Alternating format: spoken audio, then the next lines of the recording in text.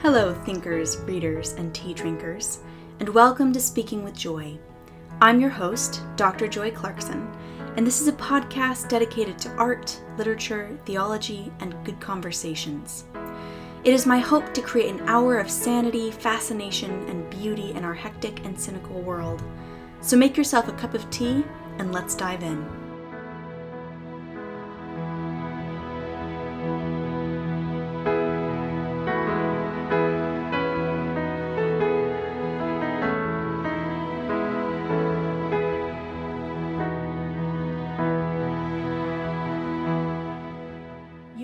Get a cup of tea large enough or a book long enough to suit me. C.S. Lewis. Well, hello everyone, and welcome to Speaking with Joy. Today I am joined by my excellent, wonderful fill-in. I have so many more adjectives that I could fill in, but it may take too long, sister. Oh. Which is very fun. And we are sitting with large cups, not of tea, but of coffee. A very good, strong coffee. Because we're being realistic about a life and there are at least 2 sick babies in this house. There are, out of 3 who are 3 and under, so coffee is necessary. So we do love tea, but from time to time, life requires coffee. It does indeed, but it's better out of big cups. Out of big, beautiful cups big with China roses on them. cups, yes indeed. Well, I'm happy to have you all here with us. The last few episodes I've recorded, I have in fact recorded where both me and the guest were in fact drinking some kind of hot beverage. Oh, lovely. And I feel like it does aid the conversation. It does indeed. So today, Sarah and I are going to talk about many things, chief amongst which is big books, big, long books. Yes. Why to read them, why they are so long, why you should not feel guilty about reading books that aren't very, very long, and many other things in between. But before we get to that, I think it would be helpful to have a little background on all the interesting things you're doing lately. For 15 years, you have been writing in various places about the role of literature. You've been writing about many things, but one of the things that you have written about a great deal is the ways that literature and fiction and poetry can shape our intellectual and spiritual lives. I think mostly because it was how I felt I was deeply shaped, and so I just kept wanting to write about it. Yes, and of course, I can say that in a very professional, grown-up, these are the published things, but for me personally, you are the oldest of our clan, and I'm the youngest, and many of my childhood memories are shaped by you showing me beautiful literature. I remember there was a period when we lived in, I think it was Tennessee, and you read... Was it Kidnapped or... Oh, we did. We started Kidnapped, and then I think we did The Great Divorce. Yes, and you read that out loud to us, and by us, I mean me and Nathan. And we would sometimes go out and enact the scenes outside, I think, afterwards. Yeah, indeed. And so for as long as I can remember, you have been a source of course, many things as an older sister, but one of the great gifts of your life has been to give me good books and to help me know how to love them. Mm-hmm. Well, it's the sharing of them. I feel like now you're supplying with all the good novels. You've been my source for my favorite novels of the past year. Oh, have I indeed? Which novels were those? You were the one who did Once Upon a River. Mm-hmm. And I really loved The Giver of Stars. Was that one of them? Wasn't it fun? It was so much fun. You've been my provider of the good novels I needed to get me through lockdowns. Well, that feels like a great honor because I feel like it's like being able to tell your mentor that finally something they didn't know because you have always been my source for novels. So it's very fun that you feel that you've enjoyed the novels I've recommended to you. I have. So with that, tell people a bit about what you do, who you are, and what you write about lately. I think I'm always a writer, and I'm always curious about how stories are shaping us. I'm so shaped by stories myself and find myself. I think part of it is I just have been immersed in great stories, and they have shown me the truest things about the world. So I want to understand how that happened and why. So I, at the moment, have just, I guess earlier in June, I get my dates mixed up because I published a book and then birthed a baby, and they kind of get mixed up in my head. Yes, I think the book came first. The metaphor came to life. People are talking about books and babies. And there's real truth in the metaphor, I think. But my latest book was this beautiful truth, how God's goodness breaks into our darkness, which is in many ways about beauty, sometimes often in the form of stories, how it became the way I feel got my hands around God's presence and continuing kindness to me even in the midst of mental illness and depression and many things like that. So that has just come out, and then I'm having a rather delightful time right now. I wanted to do these for years, but I'm my second of this just my second so far, but I have a whole series in my head. They're called Novel Theology Seminars, and I'm taking. So I studied theology for 5 long years at Oxford. Came to it quite late in life, was totally surprised by it, and then fell in love with it. But I still feel like the way I understand theology the best is by bringing it into conversation with novels. So I'm doing a series of talks called Novel Theology. And we did Hannah Coulter and the Incarnational Life last time, and I'm doing Theodicy and Tolkien next, and plan many more things. And then I'm also doing a Patreon, which is a kind of a book club. So my other book, Book Girl, was just a celebration of the reading life. And I think I've always wanted an actual community in which to express that. So I'm doing a Book Girl Fellowship with monthly videos on different novels and aspects of literature, and then discussions and all sorts of fun things. Yes, and I'm going to join that because I want to get weekly newsletters. And so are you all actually reading through Book Girl, or is that more of No, at the moment what we're doing is I'm doing 2 videos a month, and we do themed discussions. So our first one was Words Make Worlds, and I looked at the books that really shaped my ideas of language and story, and we talked about Tolkien's essay on fairy and some of Barfield's ideas about consciousness. And last time we did my autumn reads. Sometimes I do one novel that I'm loving. Sometimes I do a series of children's books.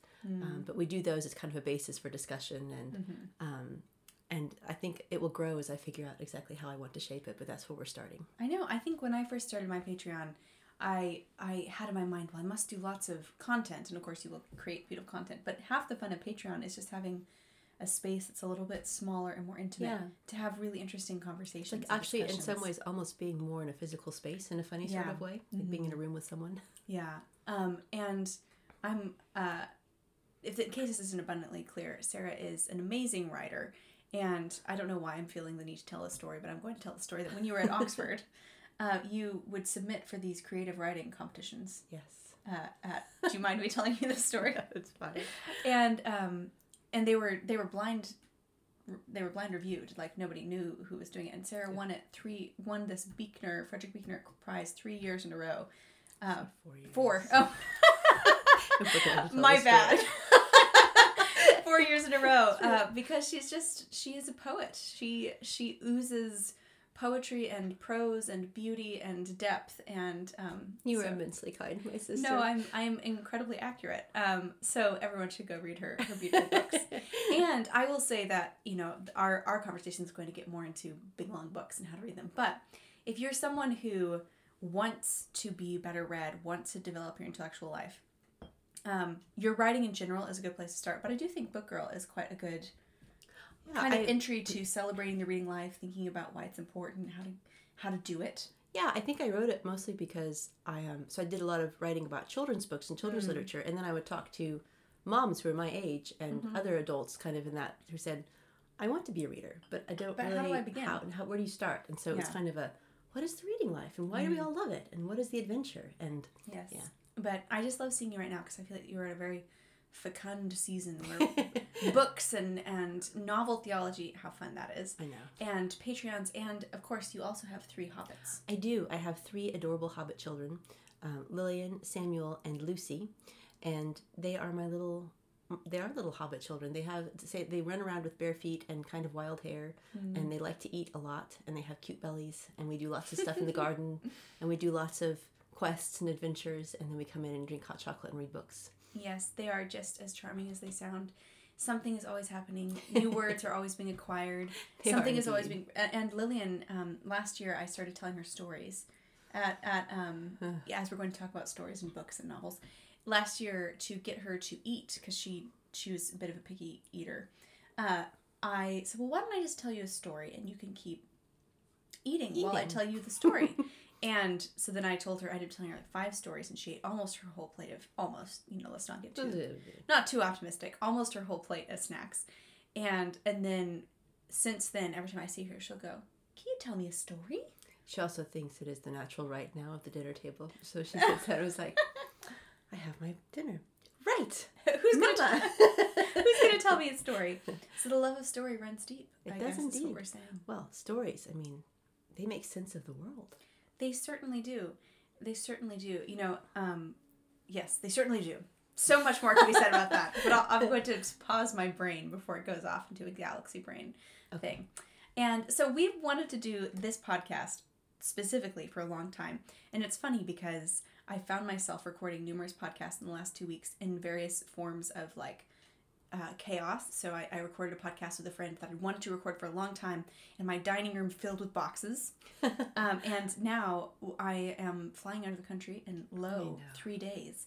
But we decided it was time, that we couldn't escape without doing this. Seize the moment. Seize the moment. So we want to talk about big, long books. Yes, the glory of big, fat novels. Do you like big, long books, Sarah? I love big, long books. I think they're a lot of work. I think that they demand a lot of you as a reader, but I think there's a glory to them. And I think that when you come out the other side, you find yourself looking at the world slightly different and standing with it on your path in life in a slightly different stance because of these companion novels. I totally agree.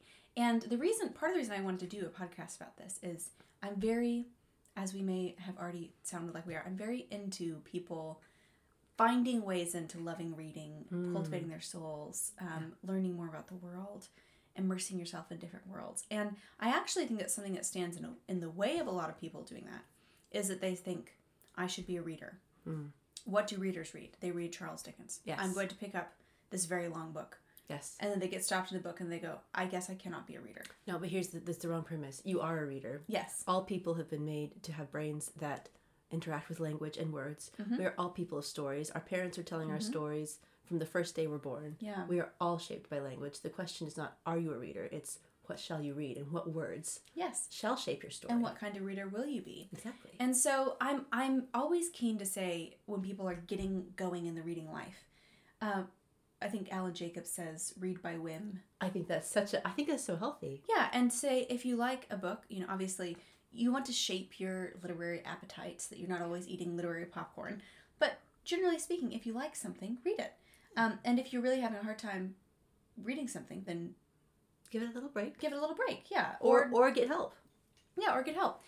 But find someone who wants to talk about it with you. Yeah, exactly. So, I'm much into people not feeling guilt. However, I then feel like once people have started liking reading, there are some very good long books. Yes. And that people are afraid of because they're long, but there's so much richness in them they could enjoy. And I think that the more we read, it's the further up and further in life. Yeah. I mean, I think that's the beauty of reading, is it really reflects the pilgrim nature of our existence, but you're always learning and growing. Yeah, and now, one thing I wanted to say is talking about why books are long. So let's talk about some long books we think are worthwhile. Well, I know the one we're both going to say. What are you going to say? I would say Middlemarch by George Eliot.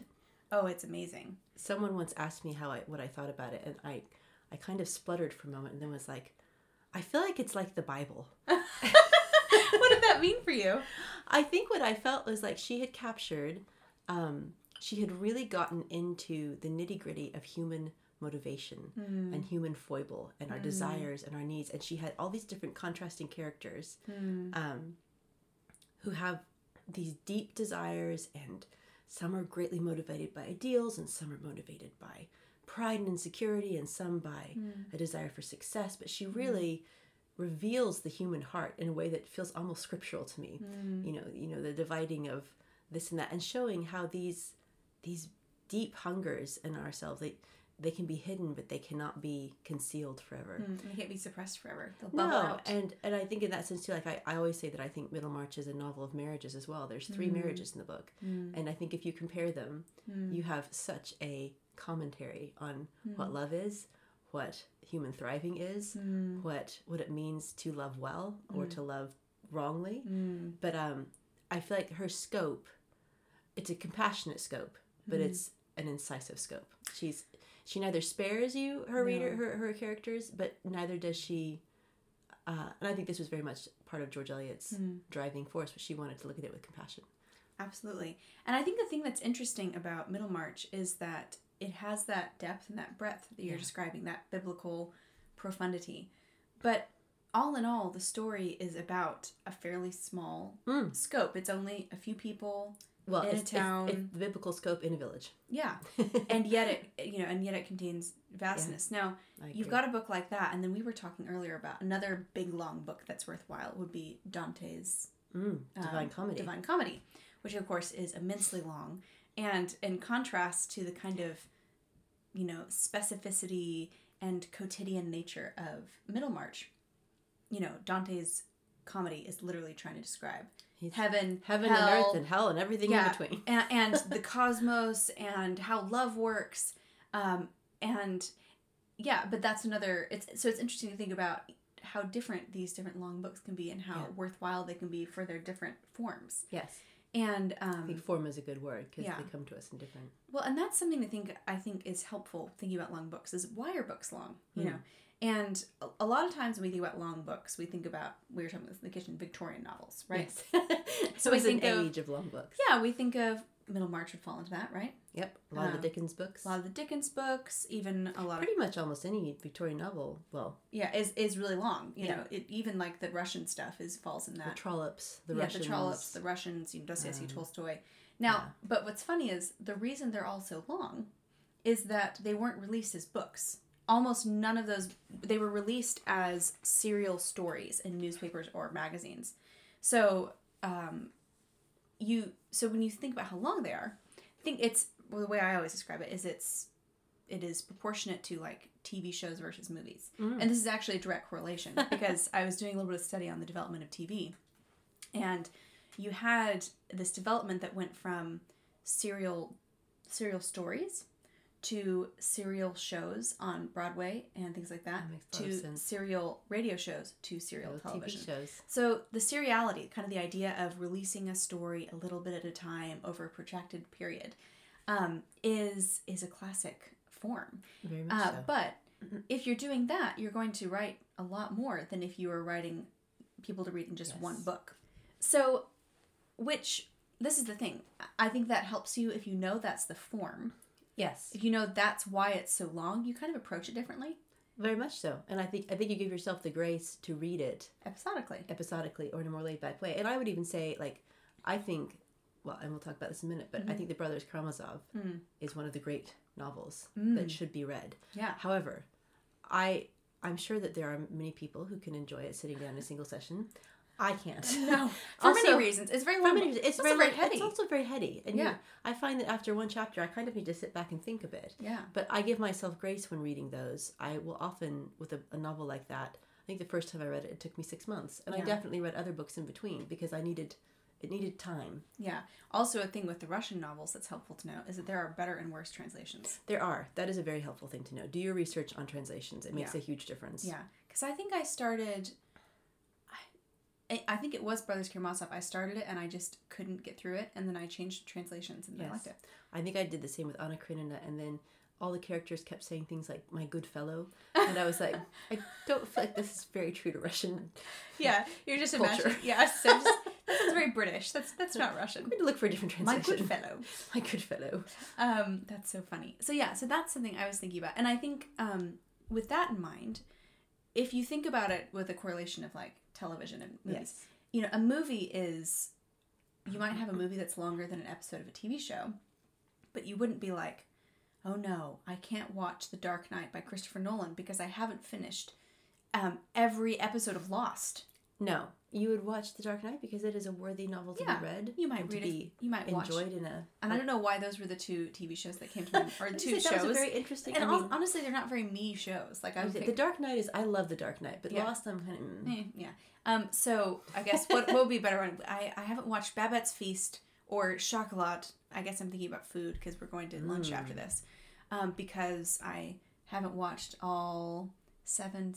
Lark Rise to California. Yeah. Four seasons Lark Rise to California. So episodic. It's okay to take a long time to read. Well, and also I get tickled. I had a friend who years ago was reading Ben-Hur, and she was just like, Sarah, the white camels. I just don't know how many more pages I can read about the white camels. And I think you have to realize there was a scope in past times before we had media for just running off on a tangent. And I will say, I think there's great value in reading the tangents. However, I have been known to skip the tangents Yep. when they really significantly departed from the story and I really needed to. So in Les Miserables, which is a I was just going to say that. profoundly beautiful novel, it goes through this first part, you get into it, and then it stops. And I think I counted it was 80 pages. It describes the battlefield Yes. of Waterloo. Not the battle, There's the another- battlefield. there's Or so- another- I think it was that. No, that's right. And then there's another long section about sewers. Yes, and so I think Not at that the point plot, I was like, not just... I actually want to finish this book. And if I have to finish 80 pages at this point in my life about the battlefield of Waterloo, I will not. Yeah. So I'm going to cordially skip this bit and then keep going. Exactly. Exactly. No, I did the exact same thing. I read Les Mis, I read the first 200 pages. Oh, which are surpassingly beautiful. They're some of the best, most beautiful writing, storytelling. Yes. I read the first 200 pages in like a fever dream while I had Yes. jet lag. And then I got to the bit on Waterloo and I was like, what? What? What? Wait, take And me you back. and you keep on thinking, maybe there's something important in here. And I'm going to keep reading because I'm going to figure I'm sure it out. I'm going to miss something. And I don't know, have you ever figured out what was important in it? It's been too long. I probably shouldn't I comment, but think I don't remember at the very ever end feeling there's it a was bit where you deeply learn relevant. about Thénardier. Yes, but I think that yes, but I like- do think that was part of it. But I mean, ultimately, don't you kind of know that Thénardier is I a don't bad think you need dude? to watch- Like, do you really need to know that he picked stuff off corpses? Anyway, all All that to that to say, it's okay to occasionally skip bits. Well, and just to note the cultural context in which they were written, they could go on Yeah. tangents, and these were things that would also be more familiar to everybody of that age and era. Yeah. Just know that going in. I think sometimes long novels get a bad rap because they have these sections, and I just want to say, tangle with them as you will. Yeah. Well, and I also think that there is a value to some, I won't say necessarily for the Battle of Waterloo, but to some stories for recognizing that our attention span is much shorter. Yes. And that it's actually perhaps good for us to be willing to sit with a long description that we usually wouldn't Yes. be, because it might slow our pace down. It might make us more contemplative. It might help us immerse ourselves in a perspective that's different from our own. And so there's the mixture of it's okay to skip Battle of Waterloo, but also think about what might actually submitting to a longer book do for me. Well, I think this is where you go to you kind of shift a bit to what is the gift of long novels? What is the gift of kind of inhabiting the mind, I think, of people of past ages? And I think they have a capacity for contemplation and for developing an idea or a thought over many chapters, over days of contemplation. That's something I love in long novels like Dickens or Eliot. They're commenting on an idea throughout the story, and they don't have the immediacy and the distraction we have in our age, and so they're developing their thoughts throughout this whole long novel. And the more you walk with it, the more you find the thought developed in yourself, and the more you find the conversation continuing. And so I think we're kind of offered this interesting grace of being allowed to sojourn for a bit in a consciousness and a language much slower and richer, and there's space for development than our own sometimes has. Well, and I think that's a good point also that gets to why we read novels. Because I often have people tell me, well, I don't read novels because I don't know what to get out of them. Like, it's kind of this very practical. And I understand that impulse, people want to better themselves and everything. But I think the problem with that is the idea that the really important thing in a novel is the idea, the principle, the maxim. Like you're trying to extract something. Yeah, and what I always want to say is, if the important thing in a novel or a work of art were the maxim, whatever, then you could just have somebody tell you the maxim and you would get the same thing. You could have. And I think that's how we approach in our very scientific age. Story, poetry, music. Well, just strip away all the stuff that's around it and give me We're the truth. pillagers. We go in and as if you could. Yeah, as if you could. But that's the thing is, I think that the true gift that novels have to give us is precisely that they don't have that to give us. That the medium, the form, is part of their communication. You can't strip that away to get to some pith. And that actually submitting to. I did this section of PhD, and it was so fun reading all these different literary theorists. So they use all these different metaphors. Lewis says very dutifully as a scholar, you must give yourself as objectively and fully as you can to, like a good schoolboy to the learning of whatever the book has to teach you. But then Martha Nussbaum says you have to give in to the seductive invitations of the book, and Wayne Booth talks about it as a friendship. But this sense that you're developing a relationship and responding to invitations of a text. And if it were a person, you wouldn't be like, get to the point. Well, give me what you have, And if you did, it would be a very transactional relationship. The point is that you develop this relationship with the book. You respond to it. You give into its world. It's formative. And it's that very process that's formative. Yeah. It's not something that you get out of it. It is a practice. Well, that's why I think I'm so driven to write about the spiritual implications, the theological implications, because I think often, we come to the idea of theology or doctrine. It's like, just let me have the 10 points that are true and let me know the 10 things and I'll be fine. And actually, most of Scripture doesn't come to us that way. Scripture is poetry and lament and story and I think it comes in that form because we are embodied stories. We are living the way we understand truth is by singing it, by telling the tale of ourselves, by weaving the story of our lives. And that's not it's not that that's just a more circuitous way to getting to the really important thing, which is an idea. This is truth. That is the truth. That is the truth. The truth comes to you through. And our idea that truth must be only a list of, things we can approve or disapprove. That's based on a, entirely modernist idea of what truth is. Yeah, and I think also, so this makes me think about reading Scripture. I feel like our way of reading Scripture is often so warped, as you were saying, by that kind of sense of, I need to go in, I need to get an application, I need to get out. And sometimes I wonder, when you look at Scripture, we are given Jesus' life, and he gives us parables, and he gives us, we're not just given a list of things to believe or not believe. No, but the prophets are primarily laments and, these outcries for justice, and the Psalms are basically the inner emotions of the human heart laid bare. Yeah. And Genesis is as strange as any ancient literature you've ever encountered. Yeah. And I wonder. And Job is just an aching cry in the dark as he's wrestling with a God he can barely imagine. Yeah, and we think it ends well, but does it end well? Does it? Or are the strings tied up in the end? Does it make it better? I don't think there's any strings really tied in Job, there aren't. Honest, but there's great beauty encountered. And so I wonder if one of the gifts that literature can give us is that it makes us reapproach those texts more as they were meant to be approached. I think literature in many ways allows us to encounter Scripture as we're meant to encounter it. Yeah. I think it often leads us back, because I think the way I often see it is Scripture is the true story of the world. It is the great epic novel that is not only being told, but is telling us the more we interact with it.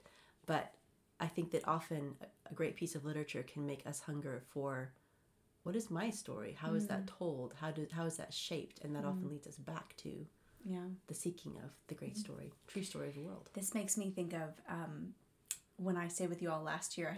When I came back to the UK, I had to quarantine for 2 weeks, and I stayed with you all, which is when I began telling Lillian her stories. And I think they were funny, happy stories. Funny, happy stories. Yes. And amidst the funny, happy stories, I told her lots of stories, but then I started telling stories where she was in the stories, and those were La stories, and she liked those best.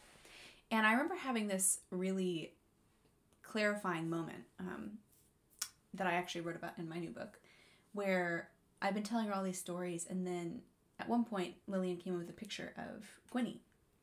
And she said, "Who is this?" Because, Gwenny is one of our dearest people. She's been in our lives for my whole life. She's been my mom's best friend. And you said, "Well, this is Gwenny. She's one of our people. We love her." And I had this moment of realizing that you were helping Lillian understand the story that she was in. Well, and the hysterical thing about that is that I often felt when I was with Gwen, because we would go visit her with her mother who has Alzheimer's, that Gwen would narrate me to her, because Larla, Gwen's mom, couldn't remember us necessarily, but Gwen would be the one who would, in so many ways, modeled that by saying, "Oh, this is Sarah. She's our girl. Here's Joy. She's our girl." And to which Larla responded usually with great equanimity and happiness. She would just kind of unquestionably reach out and pat us. Yeah. And I think that's partly where I learned it. So I think that's what's really fun, is realizing, I can narrate her to my child. Yeah. And but I think that just reflects the profundity of that need for story, that Lillian has a appetite, which again, it's kind of like with you having your baby at the same time as having your book. The appetite for story was matched with Lillian with the appetite for snacks. Yep. And that action kind of was interwoven. Yeah. But that we need we need stories because we love them. I was thinking recently about how I consume stories almost as regularly as food. I always have a novel going. I have a novel going on my bedside story. I'm usually watching, I'm usually watching a show. We just are always... I feel bereft and slightly hangry. Yeah, we're just... Spiritually hangry if I don't have a good novel. Exactly. And so we have this great hunger for story and to know what story we're in. And we have this story as Christians, but we also have to practice. I think reading novels helps us practice reading the world, helps us practice. Deeply so. And recognizing the storied nature of our lives. Yeah. That we are not a list of doctrinal tenets to be accepted. No. We are people of sorrow and love and hungers and desires. Yes. And we are on a pilgrim journey. And there's dark things and there's bright things, but there's an ending coming and we hope it will be a happy one. Exactly. And something else that I think about with novels is when I've experienced times of great doubt in my life, I would sit around trying to make myself believe things about God and would find that was very useless usually. And I left in a greater state of anguish than before. But then I would read something and it just made belief possible. Well, I've told this story many times in many different places, but when I was kind of at one of my worst crises, I stopped reading the Bible. It was, rebellious little Christian girl thing to do. I was like, I can't read it anymore. And so I started reading Lord of the Rings instead. And I think God conspired because that was only going to lead me to eternal and true and beautiful things. But it allowed me to live in a place of tension between my doubt and my fear and the belief that there was goodness. And ultimately I found myself thinking, well, if Tolkien created Middle-earth and God created Tolkien, then God's story must be even better than Middle-earth. So. Yes, which I think is an effect it had on many people. Well, we've gotten far off on our journey from getting back to big books. You should read them. Absolutely. What are some, let's share, we've already talked about some of them. What are some of your favorite good books? Wait, we'll start with another question. Okay. What are some big books people could start with? I think David Copperfield is a really good big book to start with because it is a sort of one that you start and then you kind of want to binge watch it in that sense. Yeah. If you were to do the parody. If you're going to do the analogy. David Copperfield, Dickens, it's one of his brightest and best. It's fascinating. And it's a good one. It carries you along. The pace is really kind of a galloping. Yeah, and it's humorous. It's humorous. Oh, this is another thing. People forget that big long books are often funny. They approach they're so funny. I think we are so used to approaching things like textbooks. Oh my goodness. That Dickens is hysterical, and he's like a cartoonist. Some of his characters are cartoons. Yes, you just have to read it, and you can't read it with a literalist. You have to read it with a sense of humor. Don't be an unfunny. Yeah. Don't be a wet blanket. Modern wet blanket reader. I think it was Lewis said that he always thought of the modern era of literature as dull and everything else was golden. So we must not be dull readers. I love Chesterton talks about, fairy tales and this and that, and he says that children are able to be enchanted by anything, whereas, adults kind of need a little bit of, and he says the only person that could really enjoy a modern novel would be a child because they're so enchanted by anything. A lot of modern novels are very boring. What about the rest of us? It's funny. Yeah. If you find a caricature and you think this is tongue-in-cheek or sarcastic, it probably is. It's meant to be over the top so that you see the funny sides of human life. Betsy Trotwood is one of my favorite. Oh, Betsy Trotwood is amazing. If only I could meet Betsy Trotwood in real life. I know. She's so wonderful. She's so great and so funny. And you'll have to read David Copperfield if you want to find out who Betsy Trotwood is. And why she has such a hatred for donkeys. For donkeys. Yeah. Indeed. No, I love David Copperfield. And also, that book I loved because it is a book about people who don't, quote unquote, contribute to society. Like, I know there's many different ways to read it, but there's all these characters who you kind of go, well, why are they worth something? Why are they worth effort? Why are they... It really confronts our desire to get to the pit of everything and calculate worth. Yeah. And no, I love David Copperfield. I read it. I listened to it on tape. There's a really good audiobook of it with, is it Richard Armitage? Is that his name? Yes. Oh, that's a good one. Yeah, on Audible. I listened to that during the lockdown. Okay, now, while we're talking about Dickens, both of us agreed before being on here. Please don't start with Great Expectations. No, it's so creepy. It's really my least favorite of the Dickens, and I feel like it's on all of the official reading lists, and I don't know why. I think the only reason it is because it's not as long. Yeah. And I'm sorry, but of all the Dickens, I really dislike that one. I don't even remember if I finished it, but I just remember it's just incredibly weird. It's incredibly weird, and I feel like he was working something out somehow. Yeah, I feel like, I'm not one for Freudian analysis, but if I were, that would be where I would go. Man, same. Now, I will put in a plug here for another Dickens novel, which I think is also kind of considered more academic, but I love Bleak House. I do too. Bleak House. And I would like to say something. I think that we often approach characters in old novels as, oh, those poor Victorian people weren't as enlightened as we were. And I think you should submit yourself to the world of the novel and ask yourself, perhaps, it has something to teach me. if there's something we should be learning from these people that we think of as suppressed or not fully embodied, or maybe they understood something about virtue, because that's one of the things about Bleak House I love is this examination of virtue and goodness, and what does goodness look like, and what does power mean, and what does love mean. Yeah, and something that's really cool about Dickens too is that his books had a very manifest impact on his society. So that book, so it's about, on the face of it, a very boring thing, which is just this like estate case, this will that no one can figure. It's been going on for years and years and years, and the courts don't want to resolve it because all the lawyers and all the courts are making money off of it. And this was apparently quite a common thing at that era. And so the book actually sparked a court reform. Amazing. Isn't that interesting? Yeah, that's fascinating. And several of his other books did that as well. But yeah, it's a beautiful book, and it's very interesting. I also read somewhere, I'm curious what you think about this, that he read, I don't think I'm making this up, I think the time area would make sense. He read Jane Eyre. Yes. Would that make sense?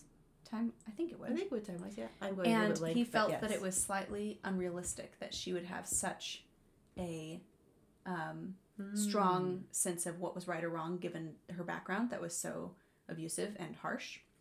Now, of course, I'm a little bit like, Dickens, I believe this is a case of mansplaining. You should not try to mansplain to Charlotte Bronte what a woman is capable of. However, Esther is a picture of someone who does have that. She has a very similar background to Jane Eyre. So. And she is strong, she is loving, she does come, but she has to kind of battle to be able to believe herself. Well, and I think that's part of what the book is her image of herself is so, her evolving image of herself throughout the book is a fascinating thing. Yeah. And her evolving sense of self and capacity is a fascinating thing. And part of what I love about it is that it's something she can only come to in relationship with others. Yes. And she can't come to an independent and whole self apart from being loved and known. Yeah. And I actually thought that was because I love Jane Eyre, but there's some real weird things in Jane Eyre. There's some real individualist things in Jane Eyre that I think there's a loneliness I understand to it, and there's kind of the inner woman in solitude, but there's also an extremity I think that comes when we're not in conversation and community. She reminds me sometimes of myself when I've been in very isolated periods of my life and feeling vast and dramatic things, but I probably needed somebody to bring me a cup of tea and make me go watch a comedy. Exactly. And I think that Esther is this beautiful example of someone who comes to have an image of herself that is, despite all of her experiences and the many people who told her wrongly, that is more confident and beautiful and is able to reject evil when she sees it. But to me, it's a little bit more of a realistic trajectory of how you would get there. Yes. Yeah. And that she's still going to have these, moments of insecurity. And yet she becomes increasingly powerful. And that's one of the things I like. Yeah, I like that too. So that was just something I thought was interesting. So for Dickens, what are some other long books? So I think I will say quickly, and this is just a plug. I think it'll all be online. So Dante, we're both saying Dante. Yes. So I will confess I had never read this all the way through, but there's a really fun project going right now called 100 Days with or of Dante. Yeah. And you basically read so cantos in Dante are, I think they're between 3 and 5 pages. Yeah. So you read 3 cantos a week, and then this website which you can visit, 100 Days with Dante. They have a professor of literature explain each canto, and I think it's so helpful because it's the thing with long books too can be that they're just a foreign context, and there's things you just try to enter in. I mean, trying to read Dante without any commentary is pretty hard because there's just a lot of cues you're not going to pick up if you're not a scholar of medieval understandings of literature. But it's so fun and so. It's such a. I find it such a commentary on my life. Yeah. As I compare myself with Dante the Pilgrim, and the opening and the man who's sent to guide him says, "I come that you may be freed from fear," and I just love this whole journey. Well, and something else I love about it too is that it dwells it thinks a lot about sins and vices, which is something we don't do a lot about lately. No. But I think actually it's very helpful. It's very freeing, because if you don't think about sin, anything we don't think about is more likely to control us, right? I think the things we can't name remain kind of as these vast formative presences. Yeah. And so what does it mean to actually sit down and to name pride, selfishness, gluttony? How are those things controlling me? What does it look like when that takes over a person? But then the opposite end of that is, what does it look like when hope, love... What is virtue? It's naming virtue and sin, which means everything is more specific, which means it becomes more real. Yes. And, okay, so 2 other books I want to name, and then I want to close this with having a very brief discussion / possibly an argument with you. Oh, dear. No, it's fine. I can't wait. I didn't prepare you for this. 2 other books, I think, long books that are... So if David Copperfield is like a good way in, something that I think is good to aim for is, I really do love Brothers Karamazov. I completely agree. I think if you want, that is worth the work, and it will be work. Yep. But it's worth the investment. It is a novel that really talks about the state of the human soul. And the thing is, it's quite a dark novel. It's very dark. And so you should know that going in. And it's about, and it goes to, but it's meant to be. It's meant to ask the deep questions about the hard things. Yeah. About hatred and sin and evil. And Dostoevsky wrote it after he had he had a wonderful family. He loved God and believed in him.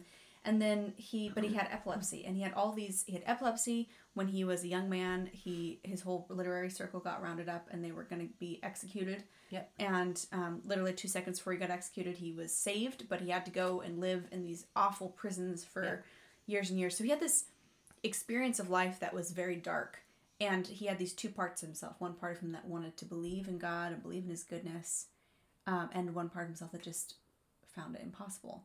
And Brothers Karamazov shows, and he was quite proud of it, both of those things to their fullest extent. The problem of evil, the problem of pain, the problem of suffering. And the problem of our own fallenness, I think. Yeah, and fallenness and brokenness and human error and evil. Yeah. With that also the acknowledgement of profound beauty and love, and how do we make sense of these things together. And the argument of it, and how do you believe, and how do you act. Yeah. It is one of those magnificent ones. It can form the way you see the world. Absolutely. And then Middlemarch as well, which is... Middlemarch as well, yes. So this is where I will end, and I'm curious about something. Okay. So I should have asked you this like 2 years ago, so I might just be asking a very unfair question when I finished it. So, as you said, the book is about the foibles and the questions and the human heart, and that ultimately, on some level, people are driven by their desires, and in some ways by their desires, by their need for self-preservation. That sounds like a shallow way to put it. But what it really reminded me of, and I want to talk about this at some point, is do you know the theory of the elephant and the rider? Have you heard this? Don't think I probably have, but I don't remember. That humans are fundamentally affectively driven, and that so it's like our desires are the elephant, and our rationality is the rider. And the rider can like tip the elephant, but like ultimately our desires are going to. An elephant is the thing that's driving, and you see this throughout the book of people talk a big talk rationally. Yeah. But ultimately it's their desires and their... And many times I think it's identifying and understanding their desires that is a redemptive process for them. Whereas not doing it is often a destructive process. Exactly. And and I found Dorothea quite frustrating. I think she's supposed to be maddening at first. You're supposed to dislike her. She's a prig. Yeah, she is totally. Yeah, she would drive. She is the idealistic, spouting all the. That she's the kind of person that would drive all of us nuts. Yeah, but she's supposed to be. Yeah, because part of the whole story, and to be honest, her choices in that period of her life show that she was in fact a prig. Yes, and suffers profoundly for it. Yeah, and but part of that process of the story is her becoming. Not a prig in many ways. Yeah, and reckoning with desire and reckoning with all those things. Well, I think one of the things I would say about that, in the opening chapters where Dorothy is the main character being described, it describes her as she desired to be a sort of modern day Saint Teresa. Yes, and I was going to say, but that's the thing is the book has this sense that amidst all of our desires, there is this fundamental desire. Yeah, and I think that was a true desire, but she thought it was going to be expressed in these ideals and this kind of it was a performative asceticism and, oh, I won't wear dresses because it's too... Yeah. And her sister, Celia, you kind of have to sympathize her with just, oh my goodness, why don't you just wear the pretty dress? I'm always very sympathetic to the shallow sister who wants to wear the... sympathetic to her. But I think what's interesting about Dorothea is that her process takes her, and this is, I mean, without giving away too much of the novel, but her process takes her from the ideal of being a Dorothea to, or Saint Teresa to, I actually love the stories of Saint Teresa because she was earthy and honest and humble. And, you know, there's the story of how she, you know, in the midst of reforming the monasteries and the convents, she's crossing a river with some things and her wagon got swept away and she put her hands on her hips and said, well, God, if this is how you treat your friends, it's no wonder you have so few.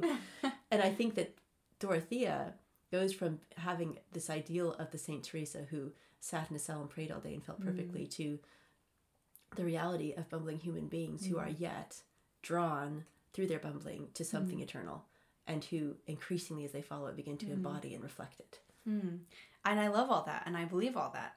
The thing that I felt dissatisfied at the end of the book, I had this sense that I couldn't tell if George Eliot really did think that those desires were eternal or were spiritual in some ways, or if she kind of just gave herself over to a very loving, very humanistic, naturalistic view in the world where you should bargain for the best that you can in this world because it's kind of all you'll get.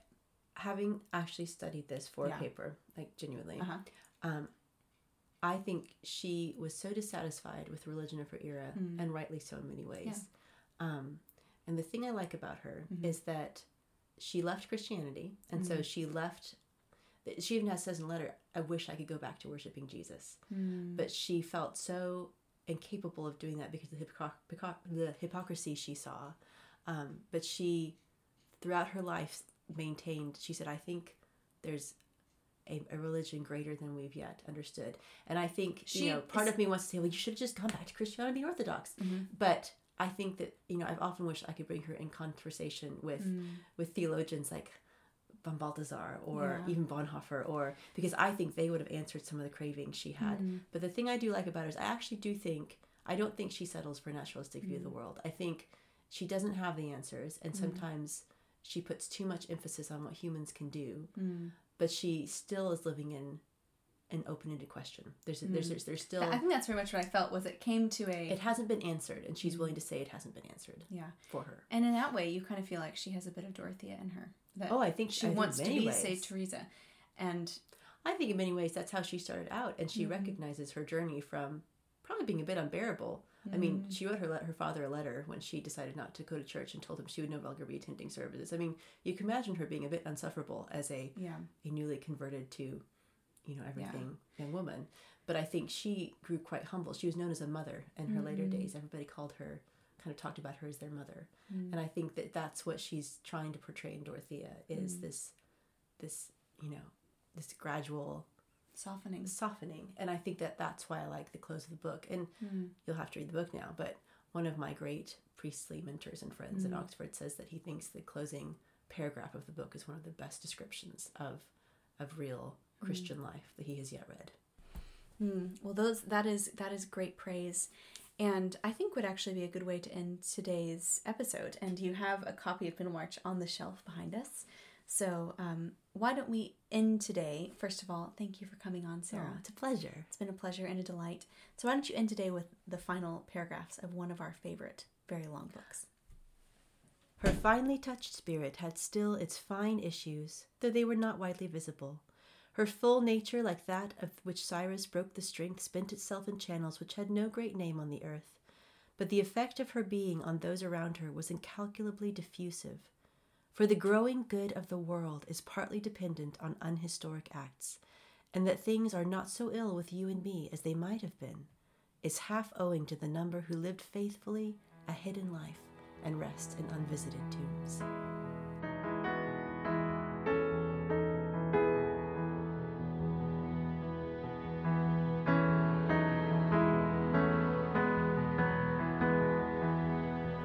Thank you for listening to Speaking with Joy. If you enjoyed this podcast episode, I would highly suggest that you subscribe, leave a rating and review on iTunes, Spotify, or wherever you listen to podcasts, and make sure to tell a friend about it. I should also mention that I have a book coming out in February called Aggressively Happy, The Realist's Guide to Believing in the Goodness of Life. And if you order it in the next month at my publisher's website, Bethany House Publishers, you can get it for 30% off. So you might want to consider getting a pre-Christmas present for yourself or one of your friends. I hope you'll join me next week for another episode of Speaking with Joy.